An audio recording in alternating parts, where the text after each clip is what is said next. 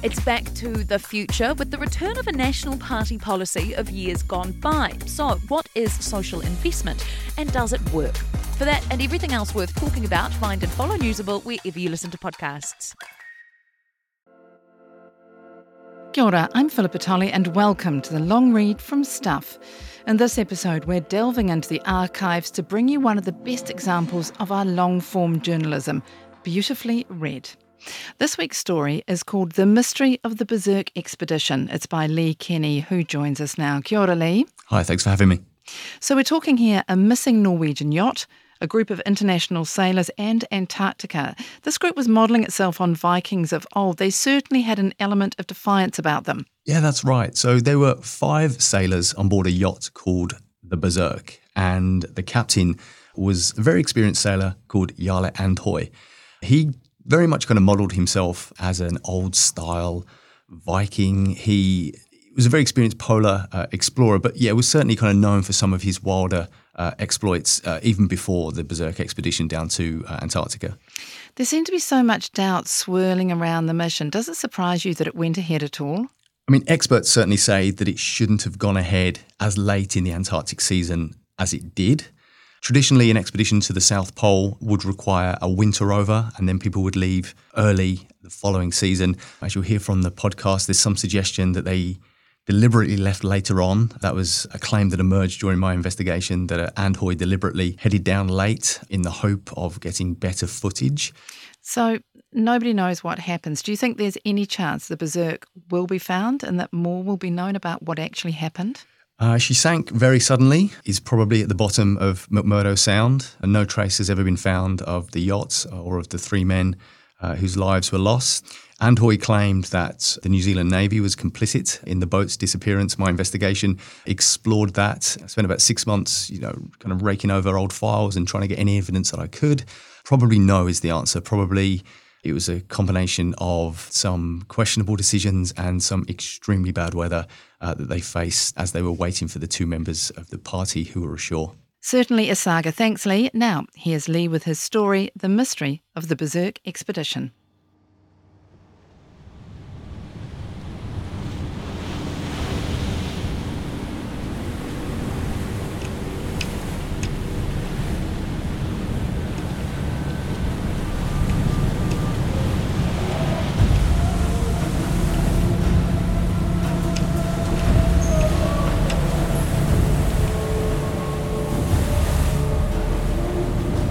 The storm was ferocious.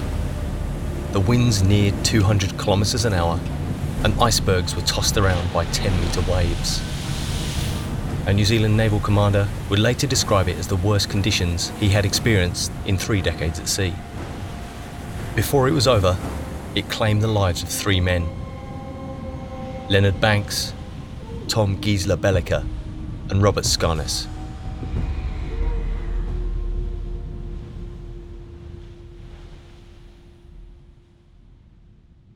They were members of the Wild Vikings, a group of adventurers who sailed to Antarctica in a yacht called Berserk. 2 other teammates, Jarle Andhøy and Samuel Massey, were ashore, attempting an audacious expedition to the South Pole. They called themselves the Berserkers, an Old Norse word meaning fierce warrior. At first glance, the Berserk was not a typical Antarctic boat. She had shark's teeth painted on the hull, and her name was emblazoned on the sides, graffiti style. At 14 metres, she was relatively small, but she was ice-strengthened, and her crew were highly competent sailors. One of them was South African and British. The 4 others were Norwegian. They flew the Kongaflagget, the red, white and blue Norwegian flag, from the boat's stern. After leaving New Zealand in January 2011, they sailed to Antarctica to mark the centenary of Roald Amundsen's conquest of the South Pole. The vessel was skippered by Andhøy, the expedition leader. With pale blue eyes and unkempt hair, Andhøy cut a sort of rock star adventurer figure. He had a reputation for daring exploits, but he could also be reckless. Once, as part of a Bear Grylls-style documentary for Norwegian TV, he approached a wild polar bear. On another occasion, he had a dangerously close encounter with a walrus. His Antarctic endeavour was no different. If successful, he and Massey would be the first people to reach the bottom of the Earth on quad bikes. But to get there, they would face freezing temperatures and the risk of falling into one of the many crevasses, the deep fissures that scar the Antarctic landscape. The other issue was timing. Most South Pole expeditions are launched between November and January, ideally after wintering over on the ice. The Berserkers planned to cross the frozen continent in February, late in the polar season, when the weather would be much worse. After Andhoy and Massey went ashore, Banks, Bellica and Skarnes dropped anchor in a sheltered cove in McMurdo Sound. The plan was they would wait until the land team returned. But, inexplicably, the three men decided to leave the bay and sail into a polar storm. They were never seen again. Samuel Massey was a typical disaffected teen. The son of a Norwegian mother and British father, he was studying mechanical engineering at a tertiary college in Bergen, but he frequently skipped classes. He also smoked weed and came close to being arrested for possession when a local dealer asked him to sell dope. Life could have turned out very differently. One day, he arrived home to find a letter informing him his application to attend an outdoor college in northern Norway had been accepted. Massey was confused. Eventually his mother confessed she had applied for him. Massey thrived at the college and caught the eye of charismatic sailing instructor Jarle Andhoy. At the end of the course, Andhoy took Massey aside and said he was impressed with the teenager's seamanship and determination. He explained his plan to celebrate Amundsen's voyage and offered him a place on the Berserk. Massey didn't hesitate. "Count me in," he said. It was mid-2010. Massey was 17 years old and had to get his parents' permission before joining the crew of the Berserk. After a stopover in Singapore, he flew to Darwin, Australia, where he met his shipmates. Robert Skarnes, a childhood friend of Andhoy, was the boat's chef. A former gymnast, he served in the military and had a young daughter in Norway, whose picture he carried everywhere he went. Lenny Banks was a carpenter who lived for surfing and reggae music. A South African and British national, he had long blonde hair, a laid-back manner, and an easy smile. Everyone agreed he was the ladies' man of the group. American Edwin Kumar was the Berserk's engine man. He had studied aerospace engineering at UCLA, earning the nickname Rocket. He met Skarnes and Banks while backpacking in Asia and agreed to join the crew. He was only meant to go as far as Darwin, but picked up sailing quickly and was good with a video camera. Andhoy was shooting a TV documentary about the voyage and asked Kumar to go with them to Antarctica. He accepted. It was the trip of a lifetime.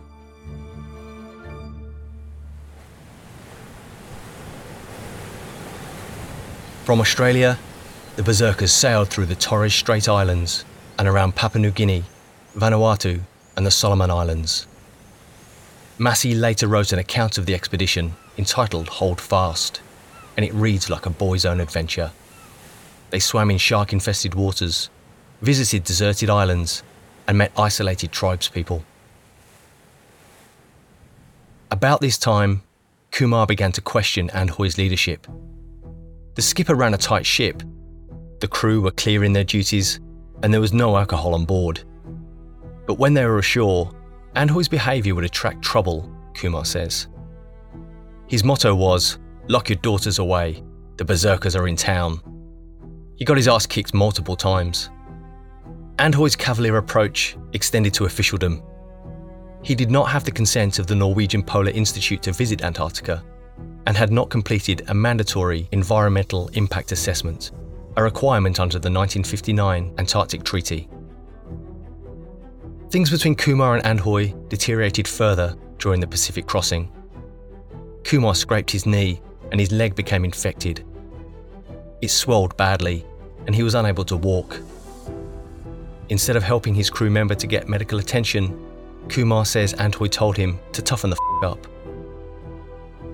By the time the Berserk reached New Zealand, Kumar was done.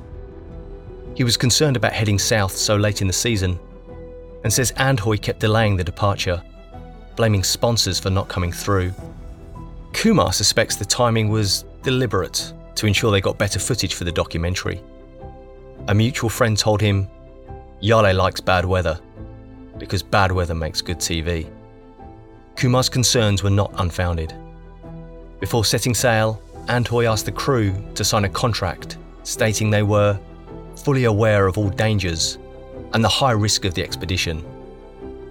I participate, it said, at the risk of losing my life in the harsh environment, and will not hold the expedition leader or the captain responsible for any loss of life. In the end, Kumar quit. Before he left, Antoy insisted they film his farewell for the documentary. Each of the crew had paid a medical retainer, and Kumar says Antoy would only return the cash after the scene was shot. As he stood at the Auckland Marina, he felt tears well in his eyes. Goodbye, friends, he thought. I won't see you again. The Berserk was heavily laden as she left Auckland. As well as the 2 quad bikes, she carried fuel, cold weather gear, and enough food to winter over. Anything that didn't fit into a storage space was lashed to the deck. Kumar's replacement was Tom Gisela Belliker, a Norwegian who had previously sailed Canada's Northwest Passage with Antoy. Known as the Horse from the North, he was 2 meters tall and broad-shouldered, the embodiment of a rough, tough sailor. During the voyage, he impressed his crewmates by standing on the bow and pushing icebergs aside with his bare hands. The plan was to head as far south as possible so the quad bike team would have less distance to travel over land. It was tough sailing. The cold winds were biting, and the waves were like a roller coaster. The crew had to keep a constant lookout for icebergs, each taking watch throughout the night. It was still unknown who would remain on the Berserk and who would push for the South Pole with Antoy. Roald Amundsen is revered in Norway, much like Sir Edmund Hillary in New Zealand, so it made sense that another Norwegian would go. As they neared Antarctica, Antoy took Massey aside and told him he would be the one. The teenager was overjoyed. The Berserk sailed into McMurdo Sound, the southernmost navigable water in the world, on February 11th. Antoy showed the shipbound crew where they would wait, a small cove on Ross Island named Horseshoe Bay. They were only to leave, he told them, if ice forced them out.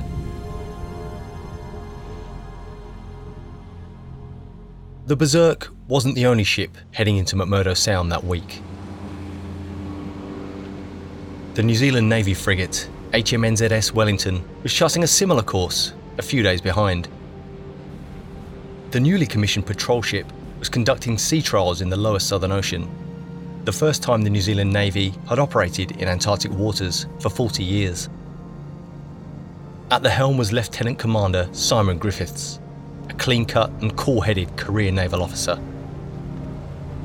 The Wellington entered McMurdo Sound in the early hours of February 21st. At 7:30 a.m, the crew sailed into Backdoor Bay, a sheltered natural harbour just south of Horseshoe Bay. To their surprise, they found the Berserk anchored there. Private ships frequently sail to Antarctica, but favour the more accessible Antarctic Peninsula, south of Argentina. Few visit Ross Island, where New Zealand's Scott Base and America's McMurdo Station are located. In the summer months, the area is home to a steady stream of scientists, military personnel and other staff, most of whom fly down from Christchurch. If the crew of the Wellington were surprised to see the Berserk, it's not difficult to imagine Banks, Belliker and Skarnes being equally startled. As it was, the Wild Vikings were the ones who initiated radio contact. They saw the encounter as a chance to score some cigarettes. But of the Wellington's 58 crew, only 7 were smokers, and, with a long voyage ahead, they were reluctant to part with their tobacco. One crew member offered them a cigar.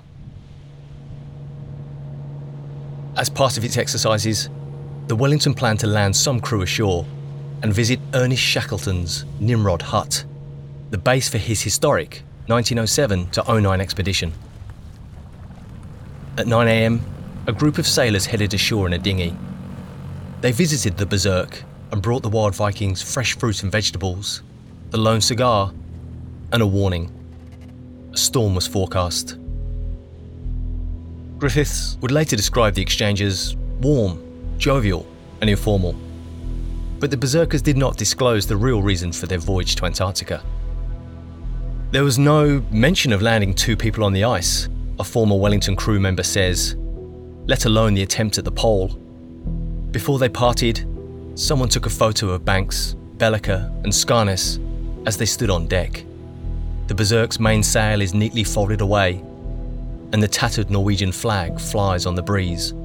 The sky is blue, and the sea is calm. There's no indication of the tempest about to be unleashed.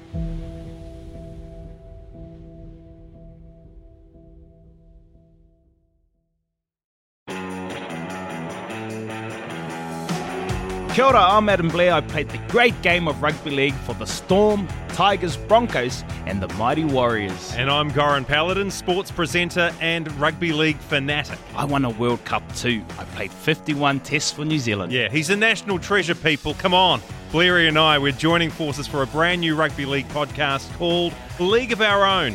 Each week we talk Kiwis across the NRL and of course everything was. All the big names, the big stories. And some of my own stories too. Well, if we can make them fit. We'll make time. Okay. League of Our Own with Blairy and Goran. Debut ep dropping on Wednesday afternoon and every Wednesday after that. You can listen through stuff.co.nz or wherever you get your podcasts. Proudly brought to you by Snap Rentals. Mate, your stories are way too long, eh? Nah, we've got to take them on a journey. Oh, the journey. Yeah, of course. I think you're conflating a whole bunch of issues. Don't want to be held to account on rising child abuse numbers. You can manipulate crime statistics. I promised I wouldn't have a TED to you about gotcha journalism. Hang into the National Party's attack line there. I think it would be a resignation offence if I didn't deliver tax reduction. Yeah, I'm not worried about it at all. Nothing iffy in there. That sits with you perfectly fine. That's what we're focused on. Whatever happens in politics, the weird, the wonderful, the important, the thought-provoking, we got you. Listen to Tova wherever you get your podcasts.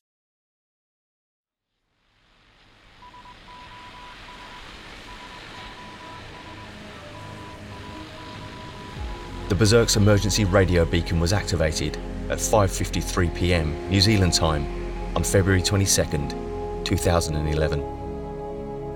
Official accounts of what happened next differ. What follows is taken from a report presented to the Antarctic Treaty Consultative Meeting in 2011.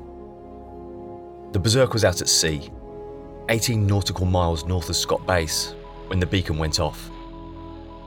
It is not known if it was triggered by the crew or automatically activated when it came in contact with water. The signal was received by Maritime New Zealand's Rescue Coordination Centre, or RCCNZ, in New Zealand. But it was confused with another Norwegian yacht off the Australian coast with a similar identification code. By chance, the other vessel's beacon had also been activated that day. As a result of the mistake, the Berserk's distress call wasn't acted upon for 72 minutes. By that time, it was too late. The beacon ceased transmitting after 45 minutes, suggesting the Berserk sank more than 10 metres below the surface, the maximum depth the emergency device could operate.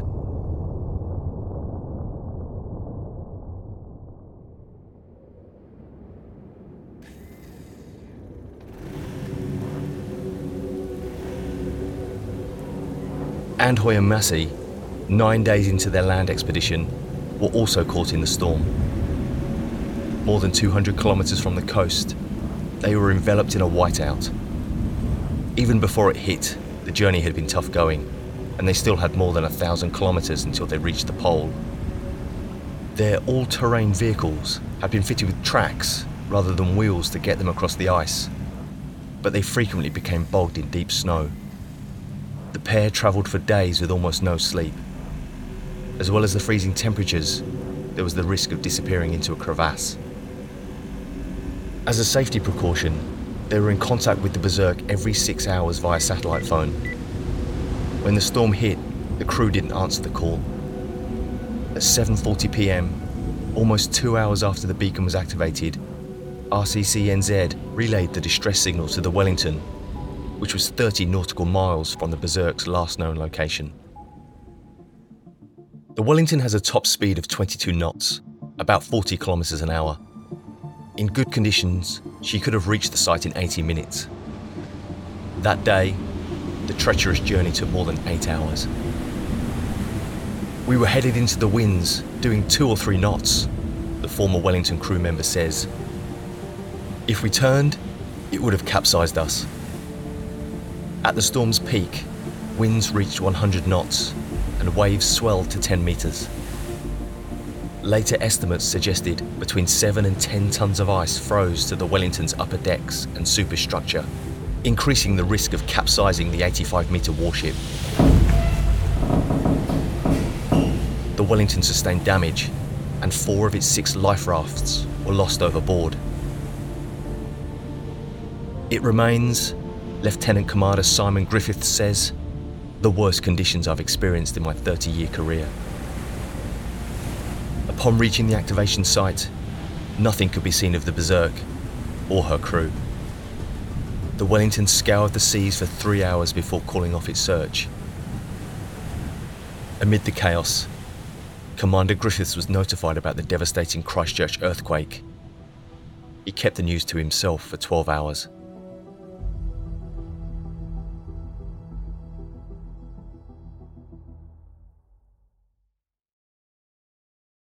Under international law, any ship is required to come to the aid of another in distress. Along with the Wellington, 2 other vessels responded to the Berserk's emergency beacon. One was the Steve Irwin, a 59-metre ship that was part of the Sea Shepherd fleet. It had been in the Southern Ocean pursuing Japanese whalers. Captain Paul Watson co-founded Greenpeace in 1972 and founded the Sea Shepherd Conservation Society in 1977. He knew the Southern Ocean well. All up, he'd spent 3 years navigating the waters around Antarctica. He guided his ship towards the distress signal location in increasingly dire conditions. The seas were actually trying to freeze around us, he says. The next morning, the Steve Irwin came across a 52-man life raft. It was far too big to be from the Berserk. Despite notifying RCCNZ of the find, Watson says the centre didn't tell him it was from the Wellington, and they wasted time recovering it. Conditions had improved by the time they arrived in McMurdo Sound. The Steve Irwin carries its own helicopter, which Watson dispatched to search the area. Starting where the distress signal was last recorded, the helicopter searched for 14 hours, refuelling several times at McMurdo Station. In the calm waters, they spotted food packets and life jackets from the Berserk, but no sign of the missing men.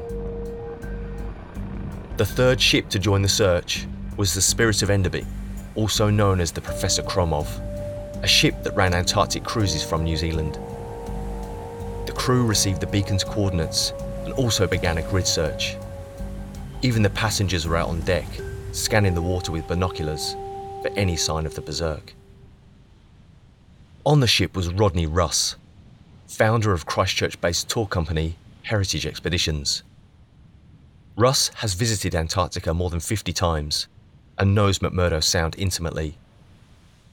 He suspects the Berserk either hit floating ice or had ice on the mast and rigging, making it top-heavy and causing it to capsize. Russ admires anyone with an adventurous spirit, but says Andhoy's polar expedition was ill-conceived and doomed to failure. You need to do your homework, he says. There's no way in the world you could reach the South Pole on quad bikes at that time of the year. You don't start going to the South Pole in mid-February. After failing to make radio contact with the Berserk, Andhøy and Massey grew seriously concerned.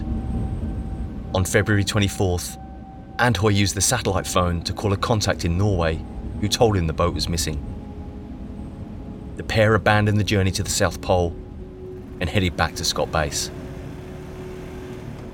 On February 25th, the crew of the Steve Irwin recovered the Berserk's damaged life raft 45 miles north of where the beacon was first triggered.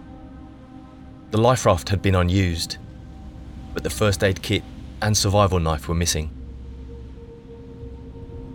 Paul Watson wasn't surprised. From the moment he heard about the distress signal, he doubted anyone would be found alive. It's most likely they came down on a growler, a small iceberg, he says, and crushed the hull. It went down real fast. Rodney Russ agrees. Seawater freezes at minus 1.8 degrees Celsius, and he doubts the water the Berserk crew went into would have been much warmer than that. Survival time would have been 2 minutes at most. That's the only good thing about it, Russ says. It would have been all over very quickly. On March 1st, a week after the distress signal was activated, RCCNZ formally suspended the search. It had been vast, covering more than 2.4 million hectares of the Ross Sea. Its official report recorded that the 3 boats, the HMNZS Wellington, the Steve Irwin, and the Spirit of Enderby, searched for almost 141 hours. A decade on, it remains a mystery why the crew of the Berserk would have left safe anchorage and sailed out to sea, knowing a storm was coming. During this investigation, 3 theories emerged. The most incendiary implicates the New Zealand Navy, that the Wellington ordered the Berserk, uninvited and lacking any formal permission, to leave Backdoor Bay. In a Facebook post in 2016, on the 5th anniversary of the tragedy, Jarle Andhøy wrote, "Our shipmates disappeared in the Ross Sea after contact with the New Zealand Navy. Today we know that the New Zealand Navy, polar authorities, and Ministry of Foreign Affairs in Norway and New Zealand withheld information, lied about circumstances, has stolen expedition gear, and erased the last traces of the Berserk expedition 2011. He later doubled down on the theory, telling the Outside Online website that the Wellington made contact with the Berserk 3 times, was carrying out surveillance, and New Zealand set a strategy to offer no hospitality. Samuel Massey, too, doubts the cigar version and suspects the Wellington ordered the Berserk to leave. I've got no idea what would make anyone leave a safe harbour into a storm, he says. That is illogical. You just don't do it. Paul Watson, captain of the Steve Irwin, goes even further. In an interview with Stuff, he accused the New Zealand Navy not just of complicity, but conspiracy. I think that the Wellington ordered these people out of the harbour, he says. Then they tried to cover up the fact that they had any responsibility in the fact that the vessel went down. There's no other explanation as to why they would have left a safe harbour while they were waiting for 2 other crew members to return from their excursion to the South Pole. New Zealand was very hostile to any vessels landing in the vicinity of Ross Island without prior permission. Stuff sought a transcript of the communication between the Wellington and the Berserk under the Official Information Act, but the request was declined. However, Simon Griffith tells Stuff that no such order to leave was given. At no stage was any instruction or recommendation given to the yacht by any person from HMNZS Wellington. Any loss of life at sea is distressing, and I still think about the loss of the Berserk. Today on Newsable, it's Back to the Future with the return of a national party policy of years gone by. So, what is social investment and does it work? Plus, why are we all so obsessed with the TV show Baby Reindeer? And it's Eurovision Finals weekend, and there are some absolute bops you simply must hear. For everything that's worth talking about, find and follow Newsable wherever you get your podcasts.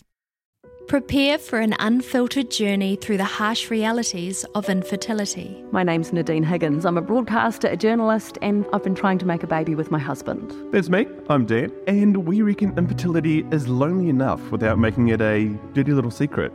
In The Human Race with Dan and Nadine Higgins, we share raw and unvarnished stories of couples who have faced the brutal truth of infertility. Unless you've been in it, it's really tough and really lonely. Yeah, and also, this is really weird, but baby showers, you don't need to open the presents in front of everyone. Confronting the harsh reality that not every story has a happy ending. This very blunt, abrasive doctor who I had not seen before, who delivered the news, just like, you'll probably never have a natural period again and you'll probably never have a baby. The Human Race, where we share the untold stories of couples in the race of their lives to create a life. I feel like I nearly missed out and I got to do it, and so I feel really lucky. So it's been incredibly positive. Listen today at stuff.co.nz/thehumanrace or wherever you get your podcasts. The Human Race is proudly brought to you by Elevate.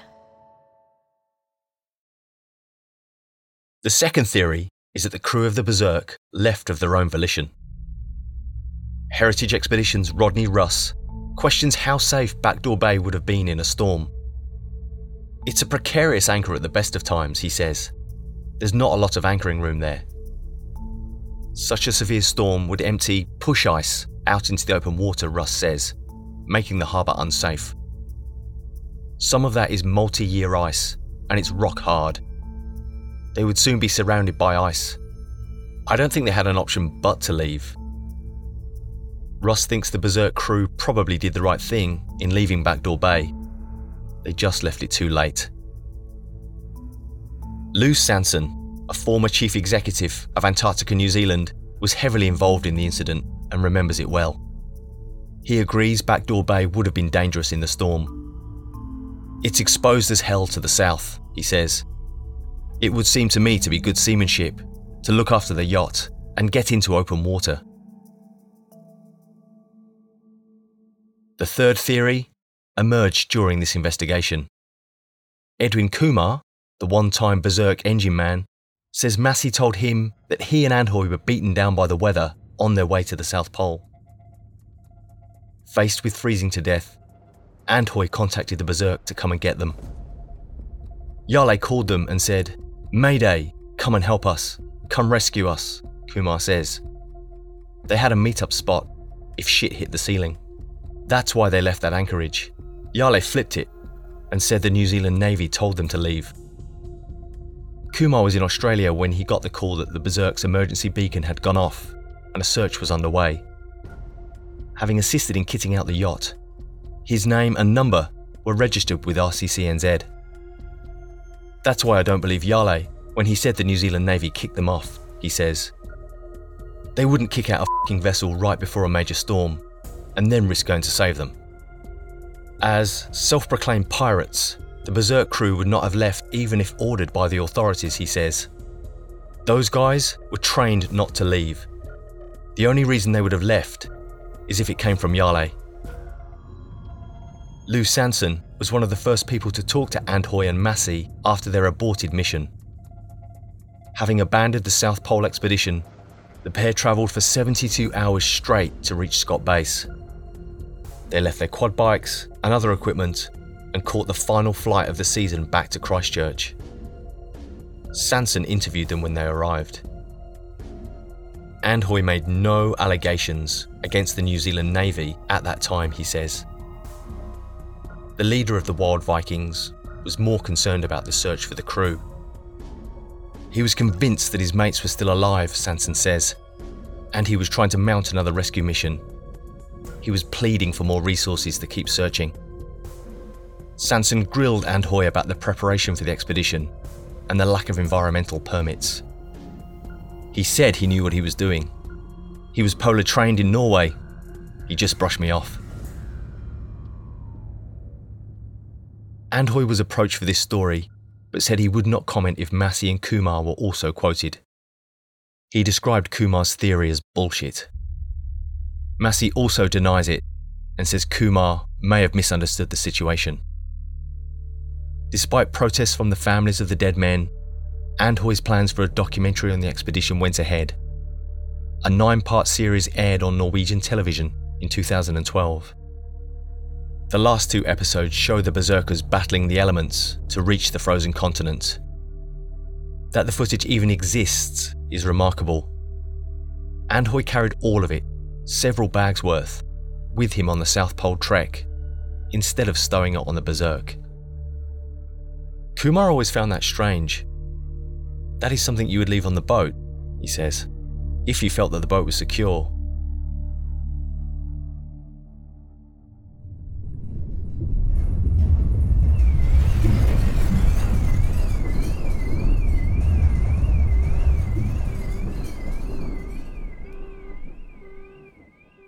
The story of the Berserk has gone largely untold in New Zealand. The tragedy happened on the same day as a much larger one, the Christchurch earthquake, which killed 185 people, so it was barely mentioned in the media at the time. But more than a decade on, it still looms large in the lives of those involved.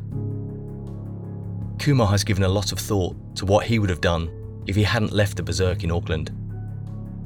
I would have abandoned the boat and gone ashore until the storm blew over, he says.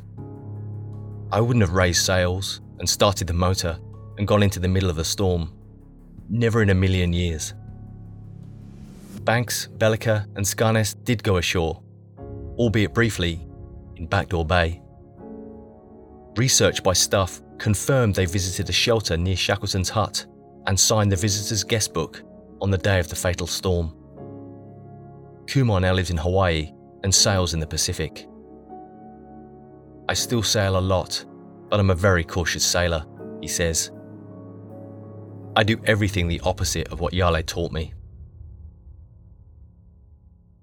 Lenny Banks' twin sister Charlene also holds Andhoy responsible for the loss of the crew. I do blame Yale, she says, because it was unsafe. It was late in the season. Ultimately, he is the captain of the ship, and he's the one that's responsible. Growing up in Cape Town, South Africa, the Banks twins were inseparable. Lenny was born first. Charlene followed 2 minutes later. He was my best friend, my protector, she says. He was everything to me. In their last conversation, when Lenny was in Auckland, he told her he might not make it back from Antarctica. He said, it's a 50-50 chance, but it's the risk I'm willing to take for the adventure of a lifetime. I tried very hard to get him off the boat. Charlene Banks now lives on the Mediterranean island of Malta. Not a day passes that she doesn't miss her brother. I'm living for the two of us. I just have to keep carrying on. I have all these unanswered questions, but I don't think they are ever going to be answered. I have to accept that they're gone.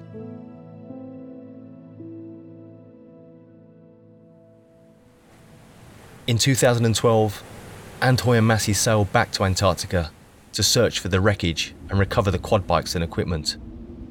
None of it was there.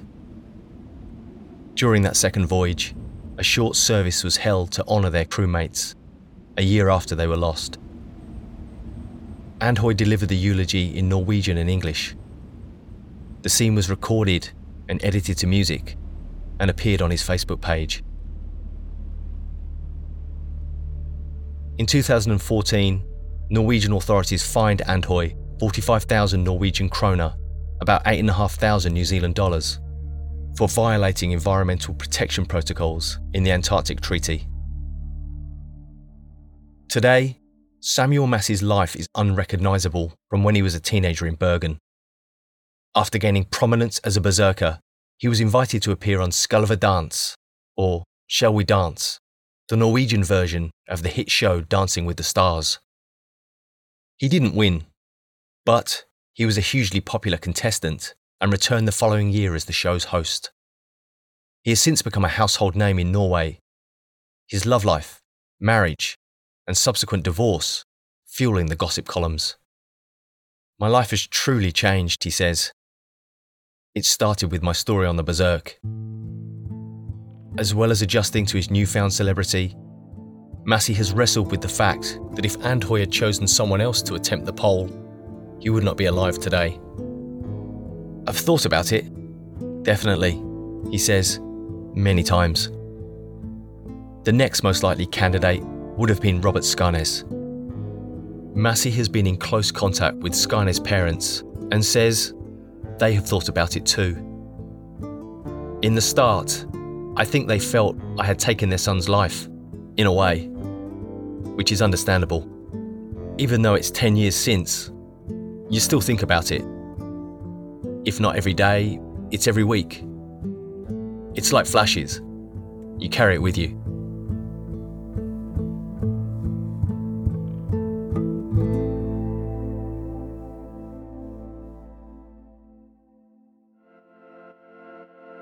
That was a mystery of the Berserk expedition on the long read from Stuff, written and read by Lee Kenny. The audio for this episode was edited by John Ropiha. If you liked what you heard, you can find other long read podcasts on your favourite platform, and please give us a 5-star rating and a review so others can give us a listen as well. Thanks for being with us. Ka kite anō. If you like this podcast, please support our work. Visit stuff.co.nz/support.